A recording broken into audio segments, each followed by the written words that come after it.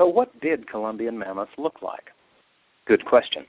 This is Lee Jamison, the artist of the Mammoth Mural. We know a lot about what woolly mammoths looked like. We have both eyewitness art from European cave artists 11,000 years ago and more, and frozen remains that are unearthed from time to time from places like Siberia and Alaska. But though these two animals were very close kin, they were different, and we don't have pictures or remains or skin from Columbian mammoths. What do we have? Bones. We can tell they were built the same as woolies, except that their tails, a means of shedding body heat, were longer. We have hair, recovered along with 18,000-year-old mammoth dung, from a cave in Utah.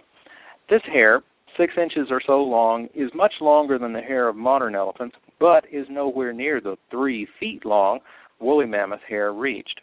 We also have modern elephants. Asian elephants from cooler climates have more hair and less ear area than African elephants from really hot climates.